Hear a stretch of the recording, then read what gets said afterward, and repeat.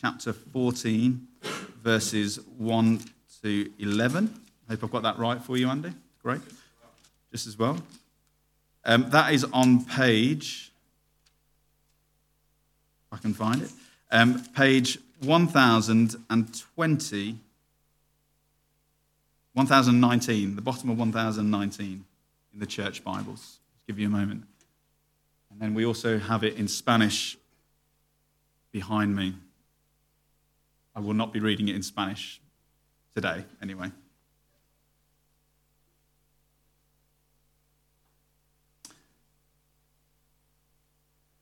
Mark chapter 14. Now the Passover and the festival of unleavened bread were only 2 days away, and the chief priests and the teachers of the law were scheming to arrest Jesus secretly and kill him. But not during the festival, they said, or the people may riot. While he was in Bethany, reclining at the table in the home of Simon the leper, a woman came with an alabaster jar of very expensive perfume, made of pure nard. She broke the jar and poured the perfume on his head. Some of those present were saying indignantly to one another, "Why this waste of perfume? It could have been sold for more than a year's wages and the money given to the poor." And they rebuked her harshly. "Leave her alone," said Jesus. "Why are you bothering her?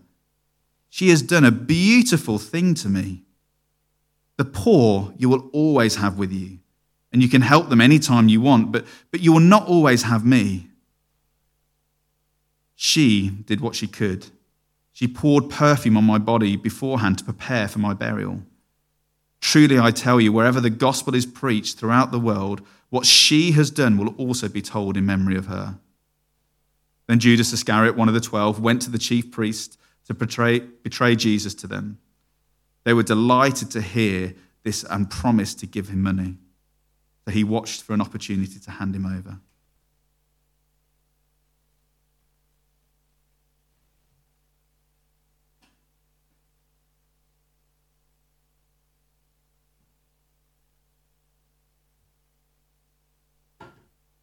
Come armed with water and cough sweets. So if I suddenly start having a coughing fit, all is well. I don't have COVID or anything, but a bit of a croaky one at the moment.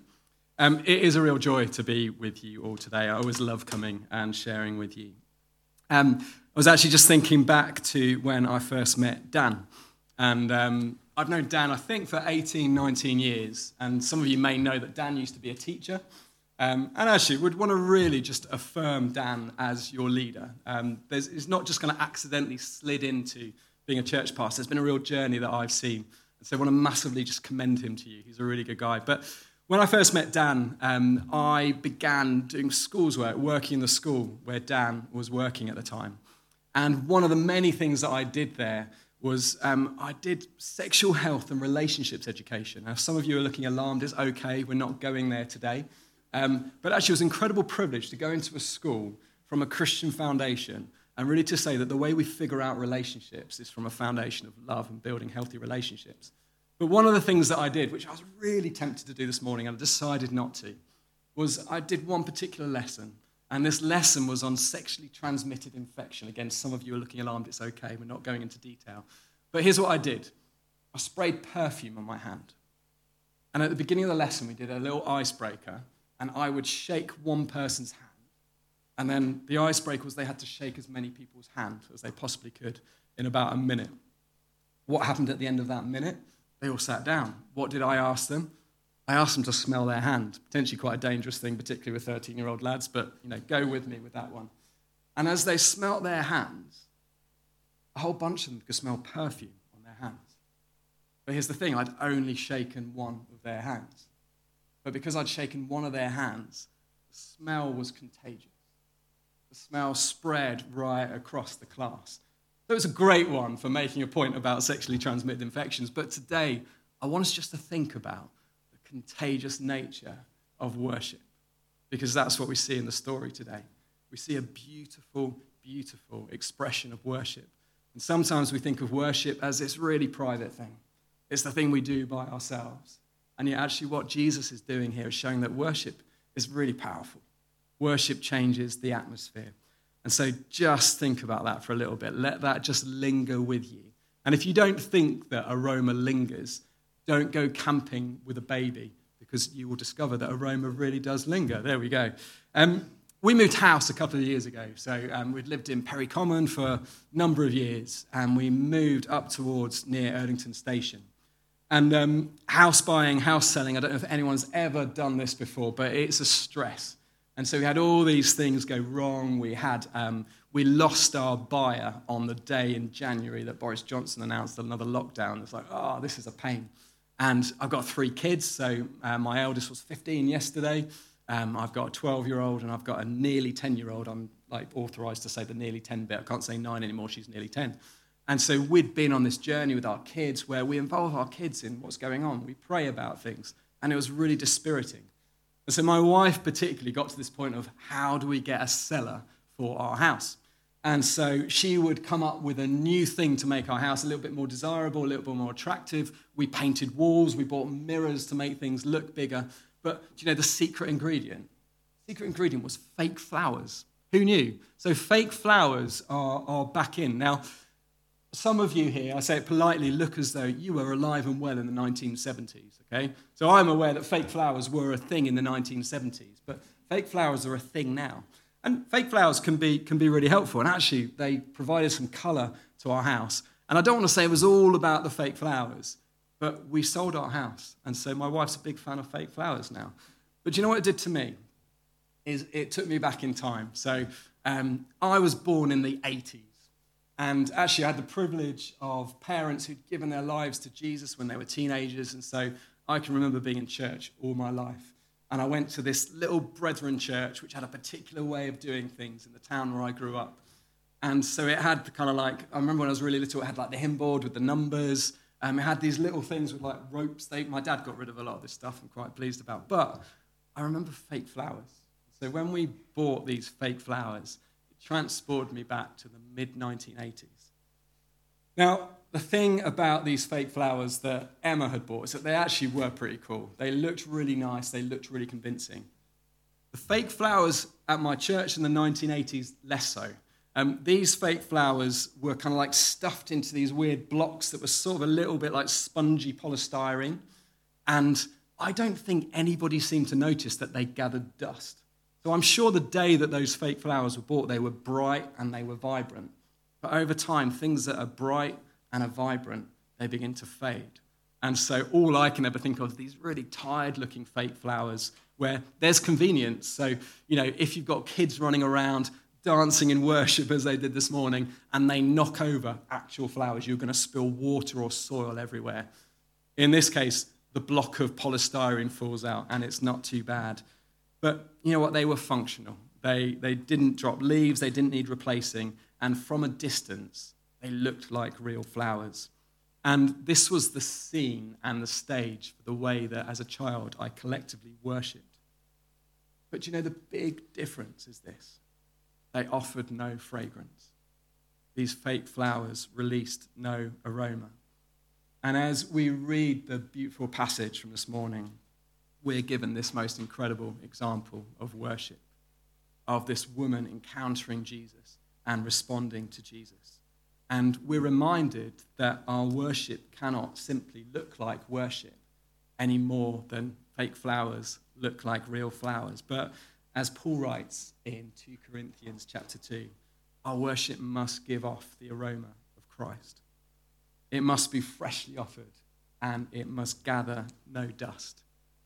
When we were singing, I Will Offer Up My Life, part of my story is when I was actually my 13th birthday, I became really seriously ill. I ended up in a wheelchair. I was in and out of Great Ormond Street Hospital for a few years. And I couldn't do anything. I couldn't walk. So actually, the wheelchair, I was saying to someone recently, was liberating because it suddenly meant I was mobile. But before that point, I was just stuck. And so I grew up in a proper Christian family. So my dad had a guitar, and he could play about 5 chords, and he had a rainbow strap. And I thought, you know what? I'm going to emulate my dad. I've got nothing to do. I'm going to teach myself to play guitar. And actually, that was the start of my worship journey. Because the way I taught myself guitar, we had one of these really thick songbooks which had chord charts in the back of it. So I'd flick to the back of the big hymn book, And it showed me how to make all these shapes on a guitar to make a sound. And then I'd go to a song and I'd figure out how to play that song. And I remember doing that with that song, I Will Offer Up My Life. And I remember playing that song, and it's a really simple song. It's got about 4 chords. But I remember I could just sing that. And so I could sing that now with my eyes closed, not needing to read the words. And I think that worship was a vibrant worship. I think that worship was a fresh, colourful worship. And I wonder sometimes whether my worship's got a little bit stale and a little bit old, so I feel challenged. Let's think about the woman's offering. We actually see this story echo in a couple of other Gospels. And we can't categorically say it's the same story, but there are such similarities that I think we can draw some parallels. So actually, I always would say to you, when we read the Bible together, let's make sure that we are looking at God's word, but let's make sure we're going back afterwards and reading it. Let's check that there's nothing that I'm saying that's not contradicting what it says in Scripture. And I'd encourage you to go a step further. There are 2 companion passages. You could read this in Matthew 26. You could read this in John 12. And where they agree is the costliness of this woman's offering. The Gospels record the value of the nard. Nard is this precious substance, this perfume. And as Jesus then points to it, something that was used in burials. But they record the value as 300 denarii. And the gospel writers seem to agree that's about a year's wages. Just think about that for a second. I think Dan's probably quite clever to do the pledge thing before this talk, otherwise that could have seemed really manipulative, couldn't it? But just imagine right now giving a year's wages away. Imagine what that might do in a cost of living crisis where actually people's savings are often non-existent. Imagine what that was like to respond to Jesus and to give all of that away. Many have speculated that it would have been her life savings. Perhaps it might have been a dowry that could have been used as she got married. There's other speculation when we read in John about her hair being let down, that perhaps this was a woman who might have been a sex worker. We don't know the story, but there is something precious about her encounter with Jesus and her response, which is giving it all away. She poured out her life savings, her pension fund. She poured out all that she possessed. There's a parallel with the widow's mite, where I always love that story where there's a widow who had 2 coins. And Jesus looks on and sees all of these wealthy people who come and make a big show of their generosity. But the widow comes along with 2 coins, 2 really, really small coins. And she doesn't think, I have nothing. I'll put 1 in because I love the Lord and I'll keep 1 back for myself. She puts both of the coins in. In the same way, once this woman has broken the jar, that's it. She doesn't have a nice stopper to put back on the bottle. She pours it all out. What would it look like for us to pour out all of our worship? What would it look like for us to give up our reserve? What would it look like for us to give that lavish generosity that actually Jesus deserves? But more than what it was worth materially, she poured out her dignity. In a society where women were so often marginalized, she was in a room that was about the men. We see that because the story says it's the home of Simon the leper. It's a society that is dominated by the male voices and the male figures. And she makes a spectacle of herself. She gives up her dignity and she releases this aroma to Christ and presents a challenge to those who witnessed it. And we read in the story, don't we, that there is anger. There's a, why didn't you do this to the poor? We see Judas's response at the end of the story. Was this the straw that broke the camel's back? Was this the tipping point where Judas was like, no more, and Judas compromises? She makes a spectacle of herself and she challenges all around. Wonder how much our worship does that. Wonder how often, like David, when it says that he became undignified and even his wife was mocking him for it. Wonder how often our worship, we make a spectacle of ourselves. We don't just pour out something that's worth something materially, but actually we're willing to give up our dignity for the sake of the Lord. And I alluded to the wiping of his feet with the hair. If we look in John's account, which might be the same story, actually this woman let down her hair. That's the ultimate sign in that society of a woman just saying, actually my dignity is less important than my devotion. Wonder if my dignity is actually less important than my devotion. Wonder if my response to the Lord I value more highly than who I am and how I'm seen by other people. It's act of worship that's not just expensive, it's not just extravagant, it's actually scandalous. We pause for a second here. This is not about outdoing each other. It's not about showing off. It's not about some performative expression of worship where we're trying to kind of appear very dramatic. But it is about giving ourselves entirely to the Lord. And again, I think that story of the widow illustrates that really, really beautifully. And Jesus delights in that offering. So back to the story, the response of those in the room. What a waste. That's the response. There's a German pastor called Johannes Hartl, and he describes this story so well as it's a story of beautiful waste. And he says, was it necessary that this woman poured out the perfume? No, it wasn't necessary. She didn't need to do it. There was a custom of washing feet, but she went so much further. Was it necessary? No. Was it a waste? Yes, but it was a beautiful waste. And I think that describes it so well. And imagine this, Jesus says, wherever the gospel is preached, people will tell of what this woman poured out. I find that so humbling. Just imagine that. Imagine Jesus saying of you, wherever the gospel is preached, actually, he'll describe your worship to the Lord. Nikki, he'll describe your worship to the Lord. What an incredible thing. And not for the sake of their glory, because this woman gets it. It's not about her. Gets that the story is about Jesus, and that's why it's so pure. And just as this woman poured out her offering, Jesus would soon pour out his. There's a parallel pouring. This is not a story of one jar, but it's a story of two jars. And sometimes when we read the Bible, we end up segmenting the Bible. If you read, and I love reading the Bible on a phone or on a tablet, but sometimes when we do that, we select the passage and we don't see the broader picture. So this story happens in the week before Jesus died. Sometimes when we're even flicking pages, it's like, well, it's detached from the page that follows, but this story happens in a context. And it happens in a context where Jesus is about to be crucified. And it's worth just thinking about the era that Jesus lived in. So I'm not going to shame some of you by asking who had a shower this morning, who changed their socks this morning. But in the age where Jesus was, they didn't have kind of hot power showers. They didn't have nice Radox kind of foot scrubs and things like that. And actually probably, I hate to break it to you, they probably didn't have socks. They had sandals.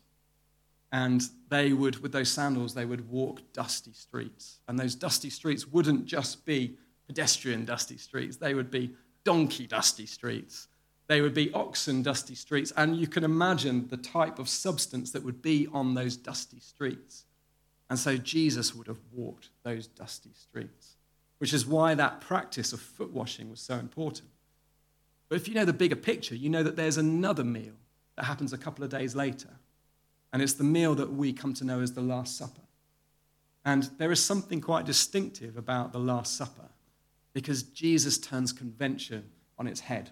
You see, in that society, the least important person in the room would wash the feet of all of the others. And yet Jesus was the most important person in that room. But it was Jesus that washed the feet of those who were there. So it's not too big a narrative jump to wonder whether a couple of days later Jesus' feet hadn't been washed. And so do you know what happens when you pour out really expensive perfume?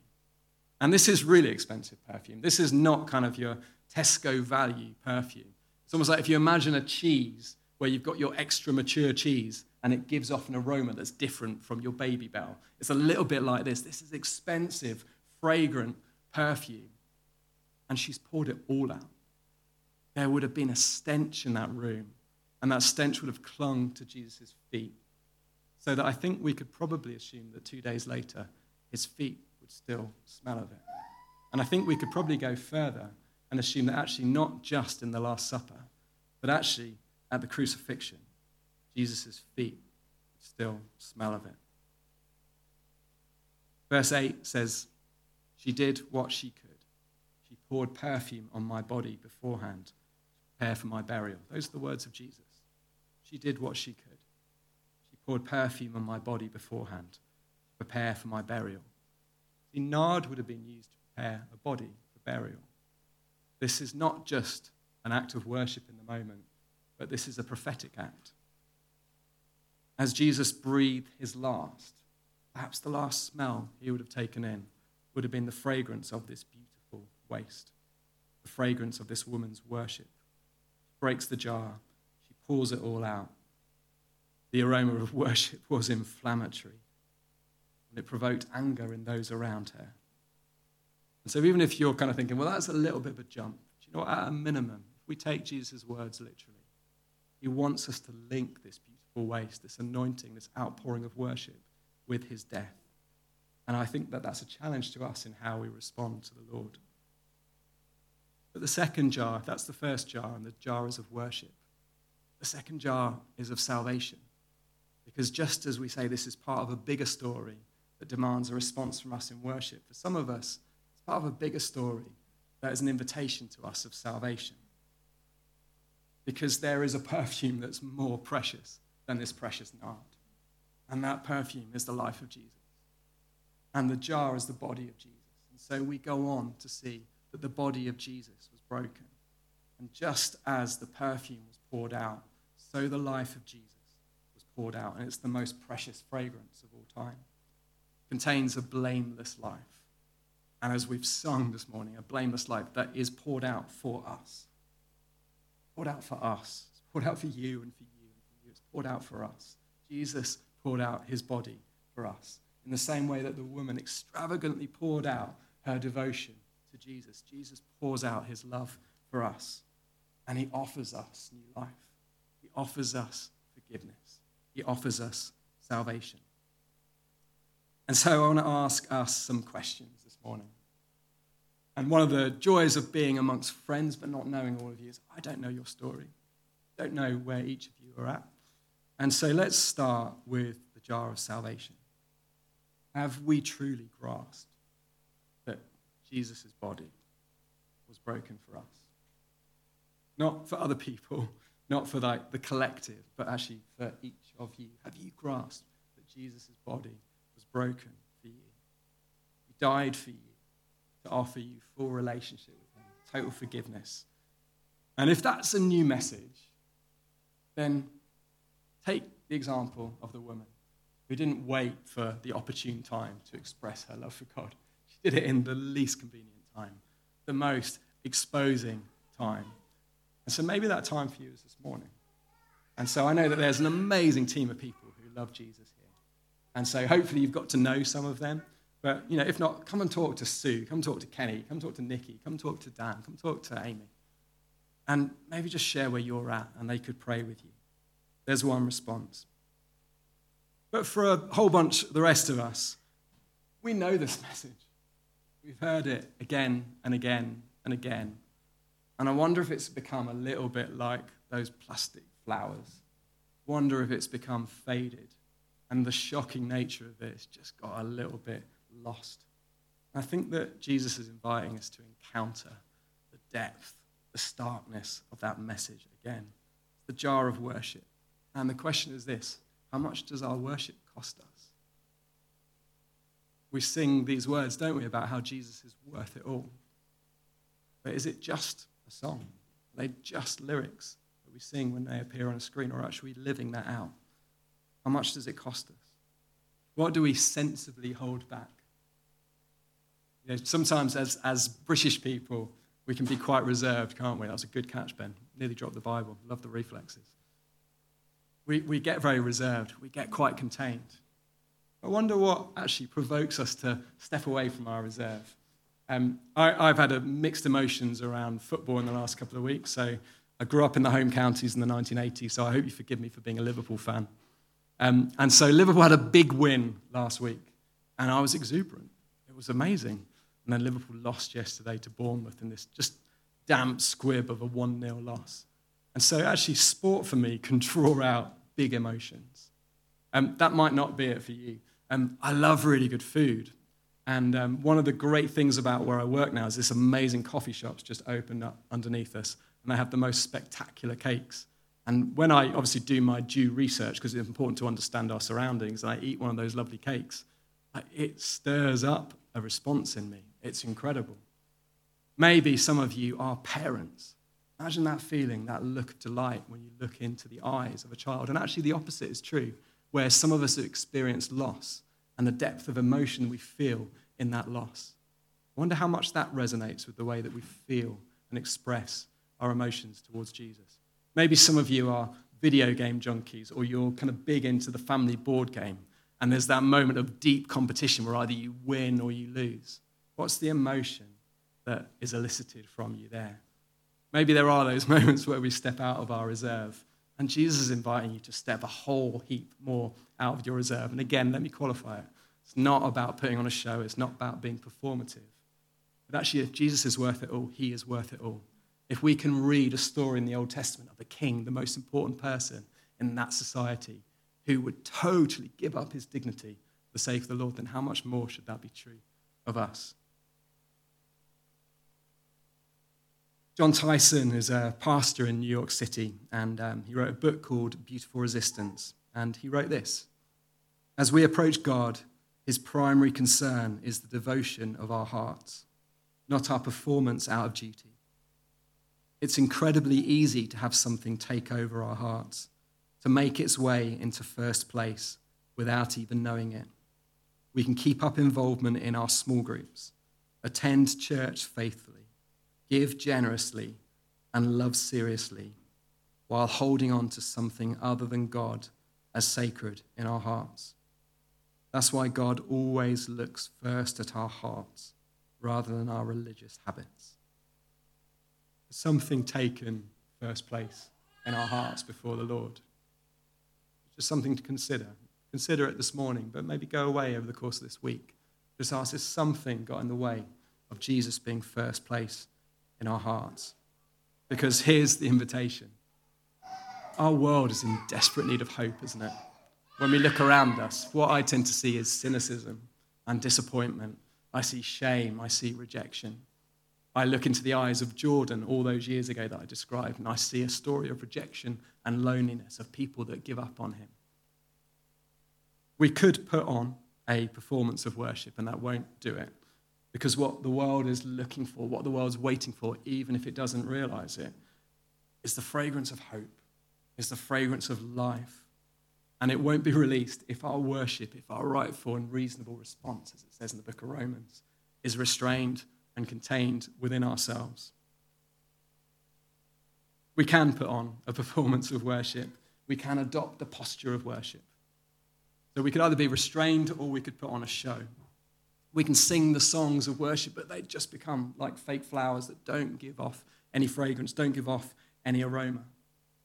Or we can be challenged by a simple woman that lived 2,000 years ago, who understood who Jesus was. Understood who Jesus was, and that determined her response to him, so that she understood what worship is. She surrendered her heart. She surrendered her resources. She surrendered her dignity in worship. And the beautiful thing about this story is that the worship, the devotion, the expression of one Mary filled the room with fragrance. It challenged everybody who was there. The fragrance of her worship changed the atmosphere. Psalm 63 says, "Because your love is better than life, my lips will glorify you." Just think about how this relates to the way we express our worship. Because your love is better than life. Do we know that? Because your love is better than life, my lips will glorify you. I will praise you as long as I live, and in your name I will lift up my hands. I will be satisfied as with the richest of foods. With singing lips, my mouth will praise you. As Dan just comes back up, here's my closing question to you. Are we ready to join this woman in releasing the aroma of Christ and filling the whole world with his fragrance? It's the invitation to see the jar of salvation of Jesus' broken body, and to see the jar of worship of this alabaster jar of priceless nard that's released. Are we ready to participate in that story and take our place?